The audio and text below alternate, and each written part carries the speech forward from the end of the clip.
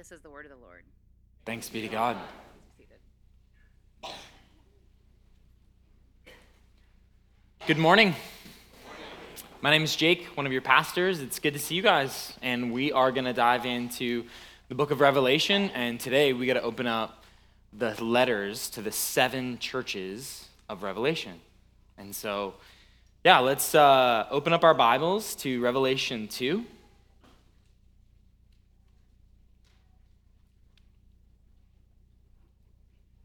And let's pray. Father, I thank you for your word. And what I ask now is that you would open it up to us, that you would give us ears to hear and eyes to see you, Jesus. Amen. Look in your Bible in verse 7. Chapter 2, verse 7.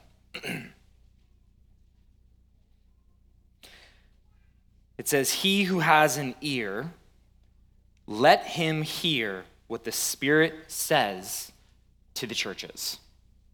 Revelation says that 7 times in the next 7 sections to each individual 7 churches.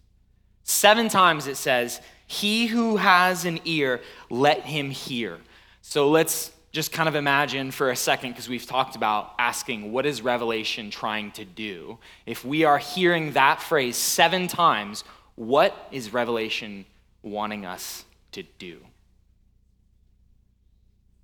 Shout it out. Listen. Hear. It wants us to hear. But we all know that just because words are coming out of someone's mouth or speech is being used, it does not mean that you hear, right? I have this vivid memory in my mind of Coach Fernandez. And Coach Fernandez, I really looked up to him, not just because he was my wrestling coach, but he's probably the first adult male to look at me and tell me that I was worth something. And I had this really bad habit in wrestling where no matter how hard I trained, I would get so nervous and choked up that I would stumble all over my own feet. I would do really stupid things during the match, and I would lose at really key points in wrestling tournaments. I would never get higher than 3rd place because I would always, as I got further along in the tournament, I would lose. I would choke. And the first time that this really happened, I looked over to Coach Fernandez, and he's like, "Come over here." And I walked over to him, and I kind of expect him to grill me, because that's kind of how I expected everybody to treat me. And he grabbed me by the face, and he put my head right at his forehead. And I could see his eyes like inches away from my face. And it was surprising because his eyes didn't look how I thought. They were incredibly gentle and loving. And he looked at me, and I could see him, and he said to me how much he believed I was going to be a really good wrestler. And he told me how much he really thought that I had a lot of fight in me. And he called me mijo, which is Spanish for son. And then he told me all the things that I did wrong. And then he told me what I might do next, how I should respond. 7 times it says we need to hear something that Jesus says to the 7 churches, but we cannot hear appropriately unless we have 3 things. We need to see Jesus, like I needed to see my coach.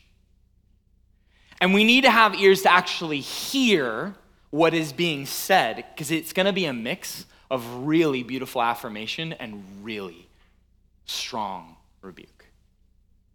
But in the end, it is all in love so that we as a church might respond. The nice thing is when it comes to over and over again, it says hear, we need to hear. Revelation for the next 7 letters to the churches is going to follow the exact same pattern for all of them. And here's the pattern. You can throw it on the screen. The first is we're going to get a vision of Jesus. We're going to see Jesus. The second is we're going to get the message to the church. We're going to hear Jesus speak specifically to each church. And then the last thing is we're going to hear a call to faithfulness. Jesus is going to say to every single church how he wants them to respond to him. And each church is just going to follow that rhythm 7 times in a row that we might actually hear. But you need all these ingredients. We need to see Jesus, we need to hear what he says, and we need to be able to respond to him. So let's jump into the message to the 7 churches, beginning with seeing Jesus. Verse 1. To the angel of the church in Ephesus, write, the words of him who holds the 7 stars in his right hand, who walks among the 7 golden lampstands. First up, the church of Ephesus. What does he say to the church of Ephesus? Wait. We can't hear what Jesus is about to say without seeing him, remember? So we need to see Jesus. They need to see a Jesus who is saying what he's saying to them. How communication breaks down so easily when we don't see, right? Think about how many fights and arguments you've gotten into over a text message because you didn't see the face of the one who was speaking. How different it would have made a difference if I saw my coach and I came over to him and he grabbed my face and then his face was a scowl.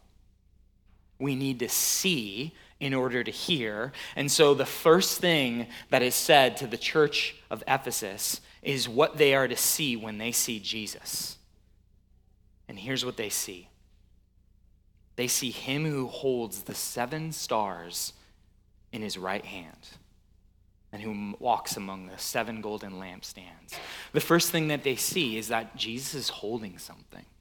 He is holding 7 stars, and we're already told in the book of Revelation what the 7 stars are. They are the 7 angels over the 7 churches. Why is Jesus holding angels? Because in the Old Testament imagination and in the apocalyptic literature, which we have alluded to in the last couple of weeks, angels represent the heavenly counterpart of earthly realities. Does that make sense? Like, it would happen like in the book of Daniel where an angel would come and speak to Daniel, and his name was Michael, and he was the angel representing Israel, and then he would speak as if he was going to go fight with another angel over another nation.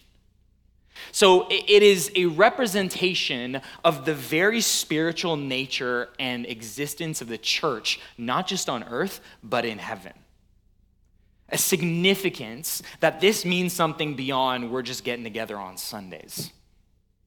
That what is going on in Ephesus is not just this new social club with a bunch of people who have the same religious opinions. They need to see Jesus holding the 7 stars is to see Jesus holding in the palm of his hand them. But he's not just holding the 7 stars, he is walking among the 7 lampstands. And we're already told in Revelation what the 7 lampstands means. The 7 lampstands are the 7 churches. So what they need to see before Jesus can even speak is that Jesus is present and walking amongst his church. That he is not far off somewhere, he's not distant, he's not got his back turned to them, but Jesus is present with Ephesus. So everything he's about to say is from the perspective of being right there. Like my coach was right there, forehead to forehead with me. They needed to see Jesus because before they could even hear him speak, they needed to know that he was with them. Some of you imagine Jesus isn't even present with you. Wherever he is, he isn't holding me. He's definitely not walking with me. In your imagination, you might actually feel like Jesus has his back turned to you. Or he is so far away that if anything is to be said to you, it is a distant echo that is irrelevant to right now your life being present. Maybe before you can even hear Jesus speak to you today, you need to actually see where he is. That he walks among his church today. That he walks among your life. That he holds our very existence in his hands. These are the words of him who holds the 7 stars in his right hand, who walks among the 7 golden lampstands. It's only then, when we see Jesus, that we can hear Jesus. And so this is what Jesus says. I know your works, your toil, your patient endurance, how you cannot bear with those who are evil, but have tested those who call themselves apostles and are not, and found them to be false. I know you're enduring patiently and bearing up for my name's sake, and you have not grown weary. When they hear Jesus speak, the first thing that they're going to hear is an affirmation of all that is good. Because it ain't easy being a Christian in Ephesus. If you know nothing about the ancient city, the ancient Roman ruler Domitian named Ephesus the guardian of the imperial cult of Rome.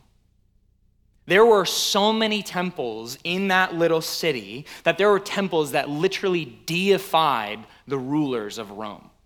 Temples to Julius Caesar. There was temples to the Greek goddess Nike of victory. They had everything from day to day as they went around in the market, celebrations constantly of idols in their culture. And not only that, but here in Ephesus, it was actually the center of one of the 7 wonders of the world, the temple of Artemis of the Ephesians. And this temple was, it was like the main draw for the entire city's economic status.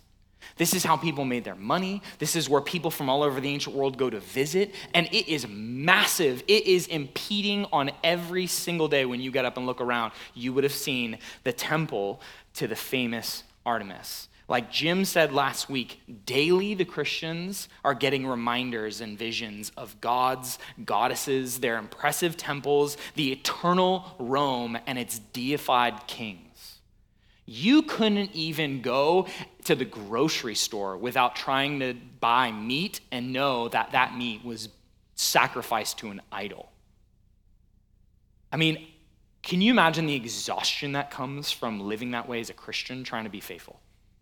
Every single day. And it's not just that, right? It is also not just outside the church, but within the church. There are Christians in that city, in that time, who would be saying things like, hey, yes, we can be followers of Jesus. Christianity is a good idea. However, I do think we need to relax a little bit when it comes to the sexual ethic that you're teaching. Like, come on. This is 75 AD in a Roman city. You can't be reasonable. And they would preach that message while still being in the church and saying, yeah, we should be able to do this. And when everybody was so conflicted in Ephesus and you just had to go to your local Sprouts, the meat market, and you were trying to just do the normal things of life, you were constantly tempted of like, can I even eat this? And there were people within the church who would say, you know what? It's just, you can't do anything. It's okay. So it's not just outside of the church, just within the church. And so Ephesus has this constant tension, this constant conundrum. Can you imagine that? It would be like if today in our culture that our views of sexuality were so archaic that you knew if it ever came out, you'd be mocked. It would be kind of like that. It would be like if every day you went to work and just to live, just to make sure you can provide enough food on the table for your family, you constantly had to navigate an endless cacophony of idols and things that people worshiped within the culture, like consumerism and greed and consumption. It would be like that.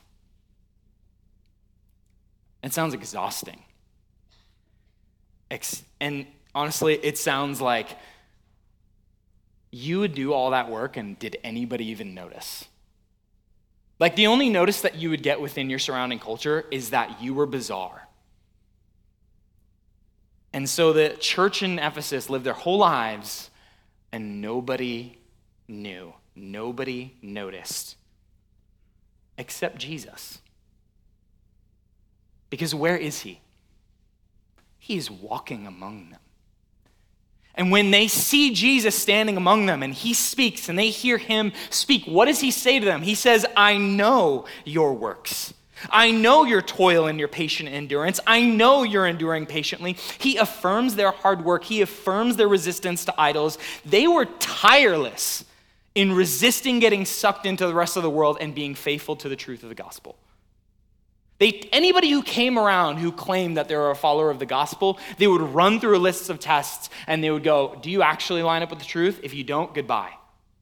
Like, they were resilient and they needed to hear Jesus speak and hear him affirm what was good in them. They needed to hear from their Savior, I know.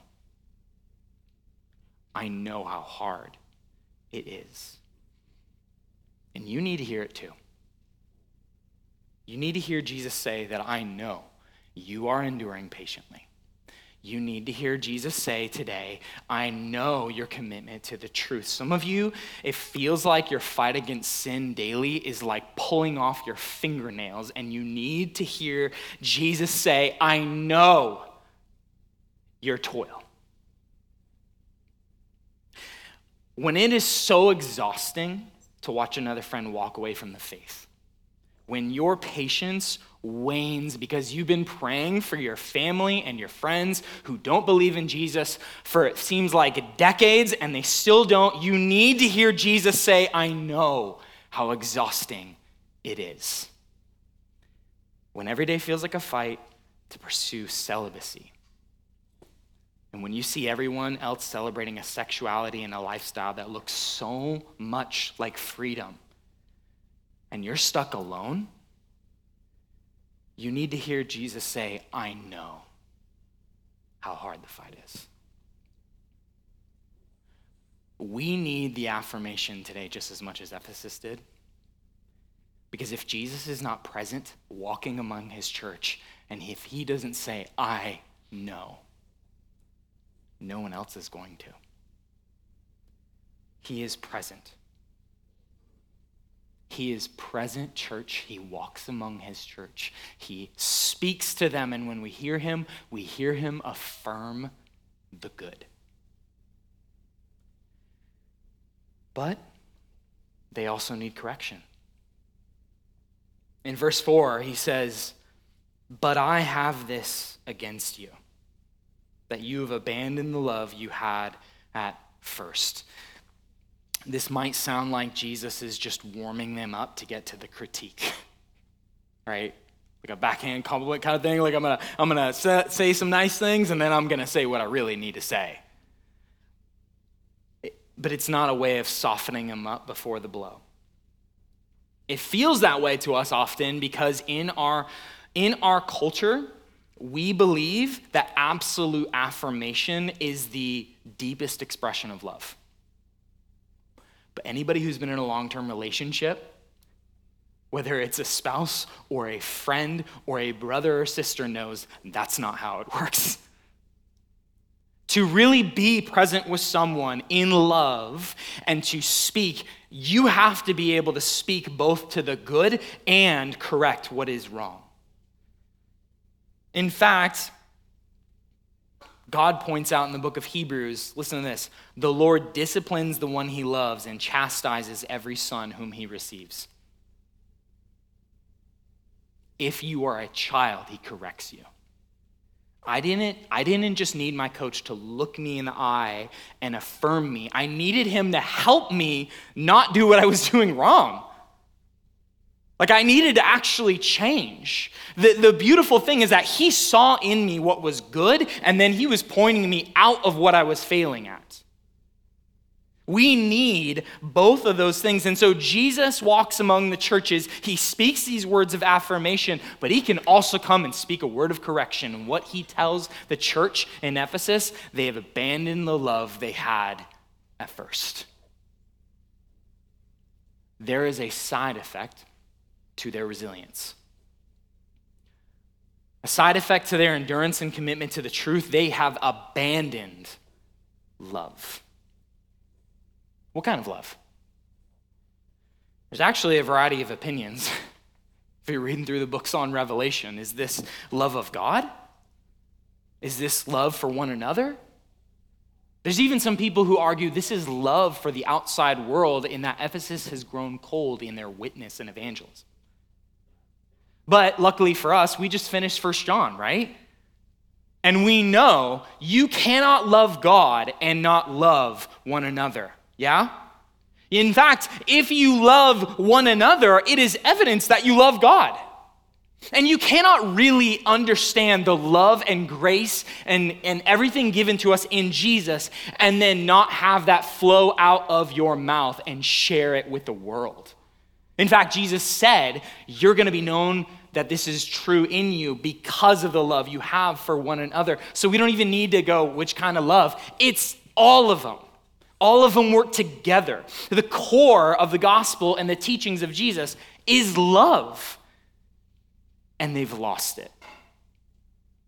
They have lost the love that they had at first. And what's so sad about this is exactly what Ephesus was famous for at the beginning. If you remember, if you read through the book of Ephesians, Paul highlights to them, and he tells them that because I have heard of your faith in the Lord Jesus and your love, I don't stop giving thanks to God for you. Like he's amazed by their love. That's how they began. They were known as a church of love, but they lost it. How could this happen to them? How could a church so centered and grounded in love actually lose that? It doesn't say. It doesn't say exactly what happened, does it? Which for us actually is a little more piercing. Because somewhere along the way, this church was doing so many things, they forgot why they were doing them in the first place. They forgot the core of their faith, and they were now in danger of being like those people that Jesus says, who did many things in his name, and then in the end, Jesus says, I never knew you. And so Ephesus, who started this way, is now in danger of ending up losing their love. And even without the specifics, we can imagine how this could happen, right? It's not that hard to imagine. It's the couple that got married and moved into a house together who over time forgot they got married and moved in to be together more. And then just years go by and they become like roommates. It's the friendships that we have that we started off with a lot of excitement and commitment to one another. And then as time went on, we just kind of go through the motions. They forgot. They were so caught up in committing to the right things, resisting the idols of the culture, committing to the truth, that they forgot the core of the Christian faith is love. So when Jesus is walking among the church and they see him and they know he holds him and he affirms the good, he also can critique and say, hear this, you abandoned the love you had at first. And they need to hear that. What about us? In our fight, in our endurance, in our challenges of being Christians in Tempe, what have we maybe lost? Have we crept slowly as a church from this missional posture where we love God so much we cannot help but love the city? Are we in danger of drifting into a people who get together every week for a form of spiritual self-care? Are we in danger of losing our hunger to be with God because of who he is? And do we start to treat him over time more and more like a self-help concierge? What about me? I was thinking about this morning when I first became a Christian.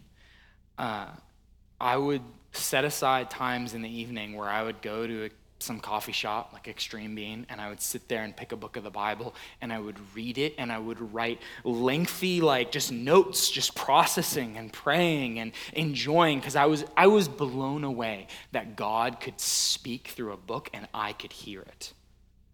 And I thought this morning, my job is basically reading the Bible. If I got fired tomorrow, would I still have that? Or have I gotten used to it over time in such a way that I forgot what it was like at first? What about you? Did you used to love God so much that you would show up at church with a desperate heart and attentive mind because you knew God might talk to me today? And now you come just because it's the Christian thing to do. Did you used to love God's people so much that you'd sacrifice sleep to be with them? And now you're so busy curating your life's relationships, you only have time for those who energize you. Did you used to love Jesus so much that you didn't actually care how nuanced you were in explaining your faith, or how well you could share the gospel? It just started bubbling up out of your mouth. You just had to tell people about it, even if it was like half incorrect. Did you lose that love? You need to hear the voice of Jesus. I have this against you. You abandoned the love you had at first. But the whole point of hearing, of seeing Jesus walk amongst the churches and hearing what he has to say, both the affirmations and the corrections, is that what? We might respond. My coach didn't give me a pep talk to make me feel better. He held me face to face so that I would know that he saw me as mijo. And then he told me what I needed to go do because he had a vision of my future better than I did for myself. Does that make sense? And so Jesus holds the church face to face. He tells them what they need to hear, both the good, the affirmation, because he's present with them and he loves them, and he tells them what they have lost so they can respond. You're not actually hearing unless you respond, are you? And so the last thing that we see in this pattern through the churches is that they are called to respond to Jesus. Look at verse 5. It says, remember therefore from where you have fallen, repent. Do the works you did at first. How is the church at Ephesus to respond to hearing Jesus speak? They are to remember where they started. They are to remember what they did at first. They are to repent. They are to turn around in the other direction and do what they did at first. When Ephesus first heard the gospel of Jesus, they were so blown away and so excited, they went and rounded up as a community all their collections of sacred texts and magic art books and all the cult-affiliated stuff they had. And get you, that was just normal stuff in culture. They rounded it all up and they brought it to the center after they heard the good news about Jesus, and they threw it in a pile and they set it on fire, and they burned some 50,000 pieces of silver worth of things. That's $4 million worth in a tiny town in the ancient world. They were so in love with God, they didn't care what they had to sacrifice. Jesus calls the church to respond in Ephesus, and he says, repent. Do the things you did at first.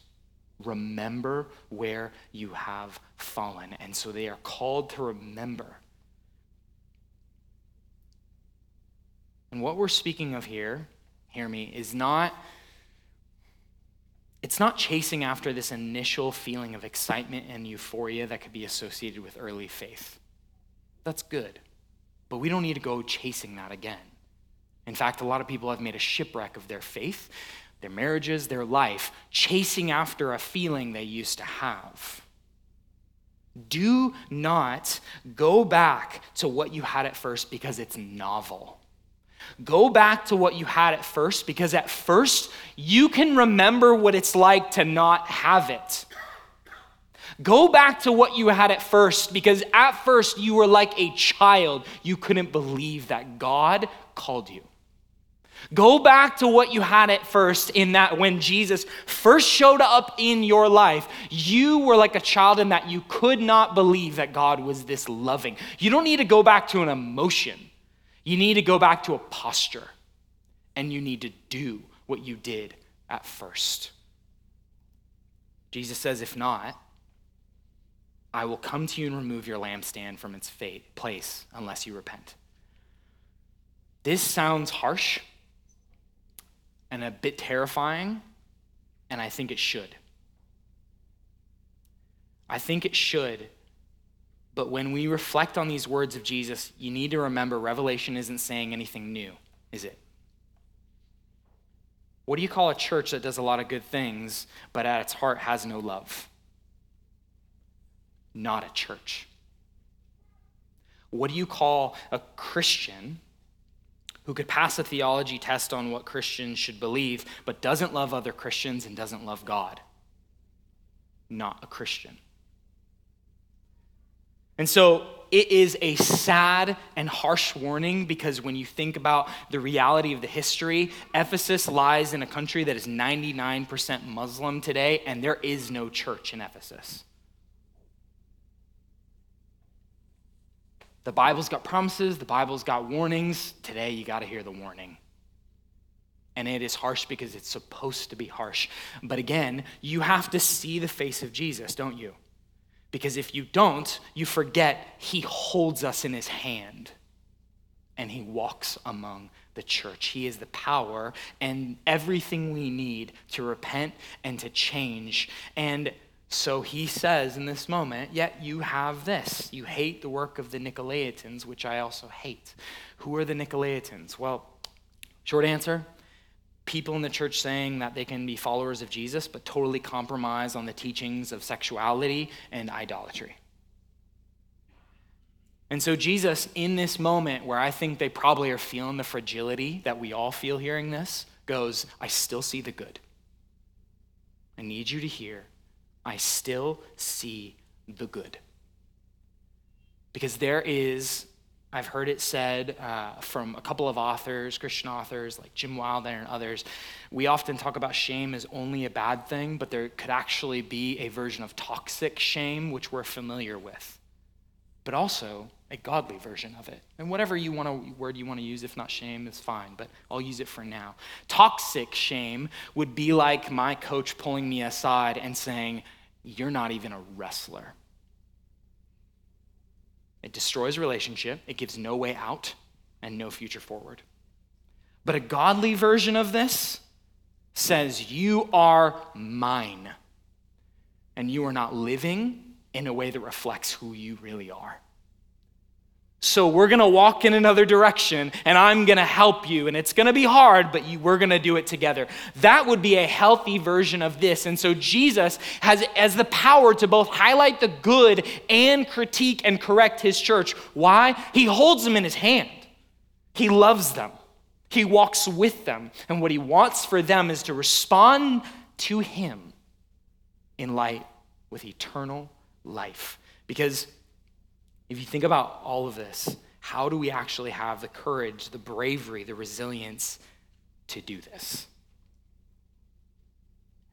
So every church letter ends in the same kind of way. That's how we started.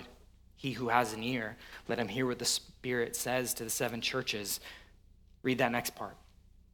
To the one who conquers, I will grant to eat from the tree of life, which is in the paradise of God. Did you know that throughout the town of Ephesus, there were statues to the goddess Nike? Do you know what that Greek word is? It's the same word here in conquer, nikao. And so every day long, they're seeing what it looked like in Rome to conquer in the athletic events, in the way the Caesars were portrayed as conquering. It would be impossible to get through the day without knowing what Rome saw conquering to mean. And so they are forced to ask, when they think about their faith, when Jesus is dying on the cross, who's conquering who? Rome? Or is there another vision for conquering that could be in the kingdom of God? Did you know that at the heart of the city of Ephesus, there was a temple to Artemis? And do you know what was in the center of that temple? A garden. You know what was in the center of that garden? A tree. Hear what the Spirit says to the churches, to the one who conquers, I will grant to eat of the tree of life, which is in the paradise of God. Revelation over and over and over again for the rest of it is going to redefine what conquering means, what victory means. The world, church in Ephesus, it'll say, will tell you it looks like athletic events. It looks like mighty warriors. It looks like Roman empires. But God is telling you that conquering looks like faithful suffering unto death. And it might look like this temple in the middle of the city has everything going for it. I mean, why would you even have a cult in the center of the city? Why? Because it was a cult for fertility and life and paradise and a garden. Who doesn't want that? And yet, where is that garden today? It's a pile of rubble. Where is the tree of Artemis of the Ephesians? It's dead. And so Jesus says to his church, even though everything around you is going to try to convince you that you need to make up your own version of garden reality and find your own trees of life, I'm telling you that if you conquer in the way that Jesus conquers, if you live faithfully witness until the point of death, even if it's little deaths day by day, you will get to eat of the tree of life that will never end. You will get to be a part of the paradise that God is going to cover over the face of the earth. Church, hear what Jesus says to the 7 churches. To the one who conquers, I will grant to eat of the tree of life. He is coming back. And so we are called to see Jesus face to face, to hear what he has to say and to respond to him. Why? Because he promised us eternal life. Amen? Let's pray.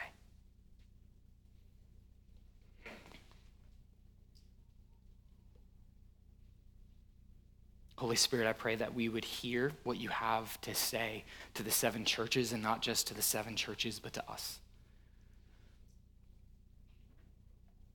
I pray that we might see a picture of you, Jesus, that allows us to hear you today, to respond to you today.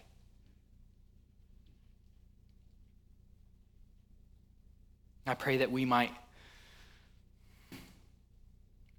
that your Spirit would reveal all the different ways that we are trying to find life outside of you, the ways that we have compromised and given up love. And that, Jesus, you would invite us to turn around, to remember the love we had at first, to repent, and to do the things that you've called us to do. Amen.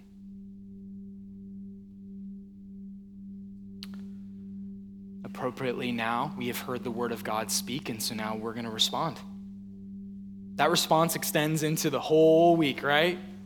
But we're going to start off today by responding to God, by singing to him and rejoicing and reminding ourselves who he is.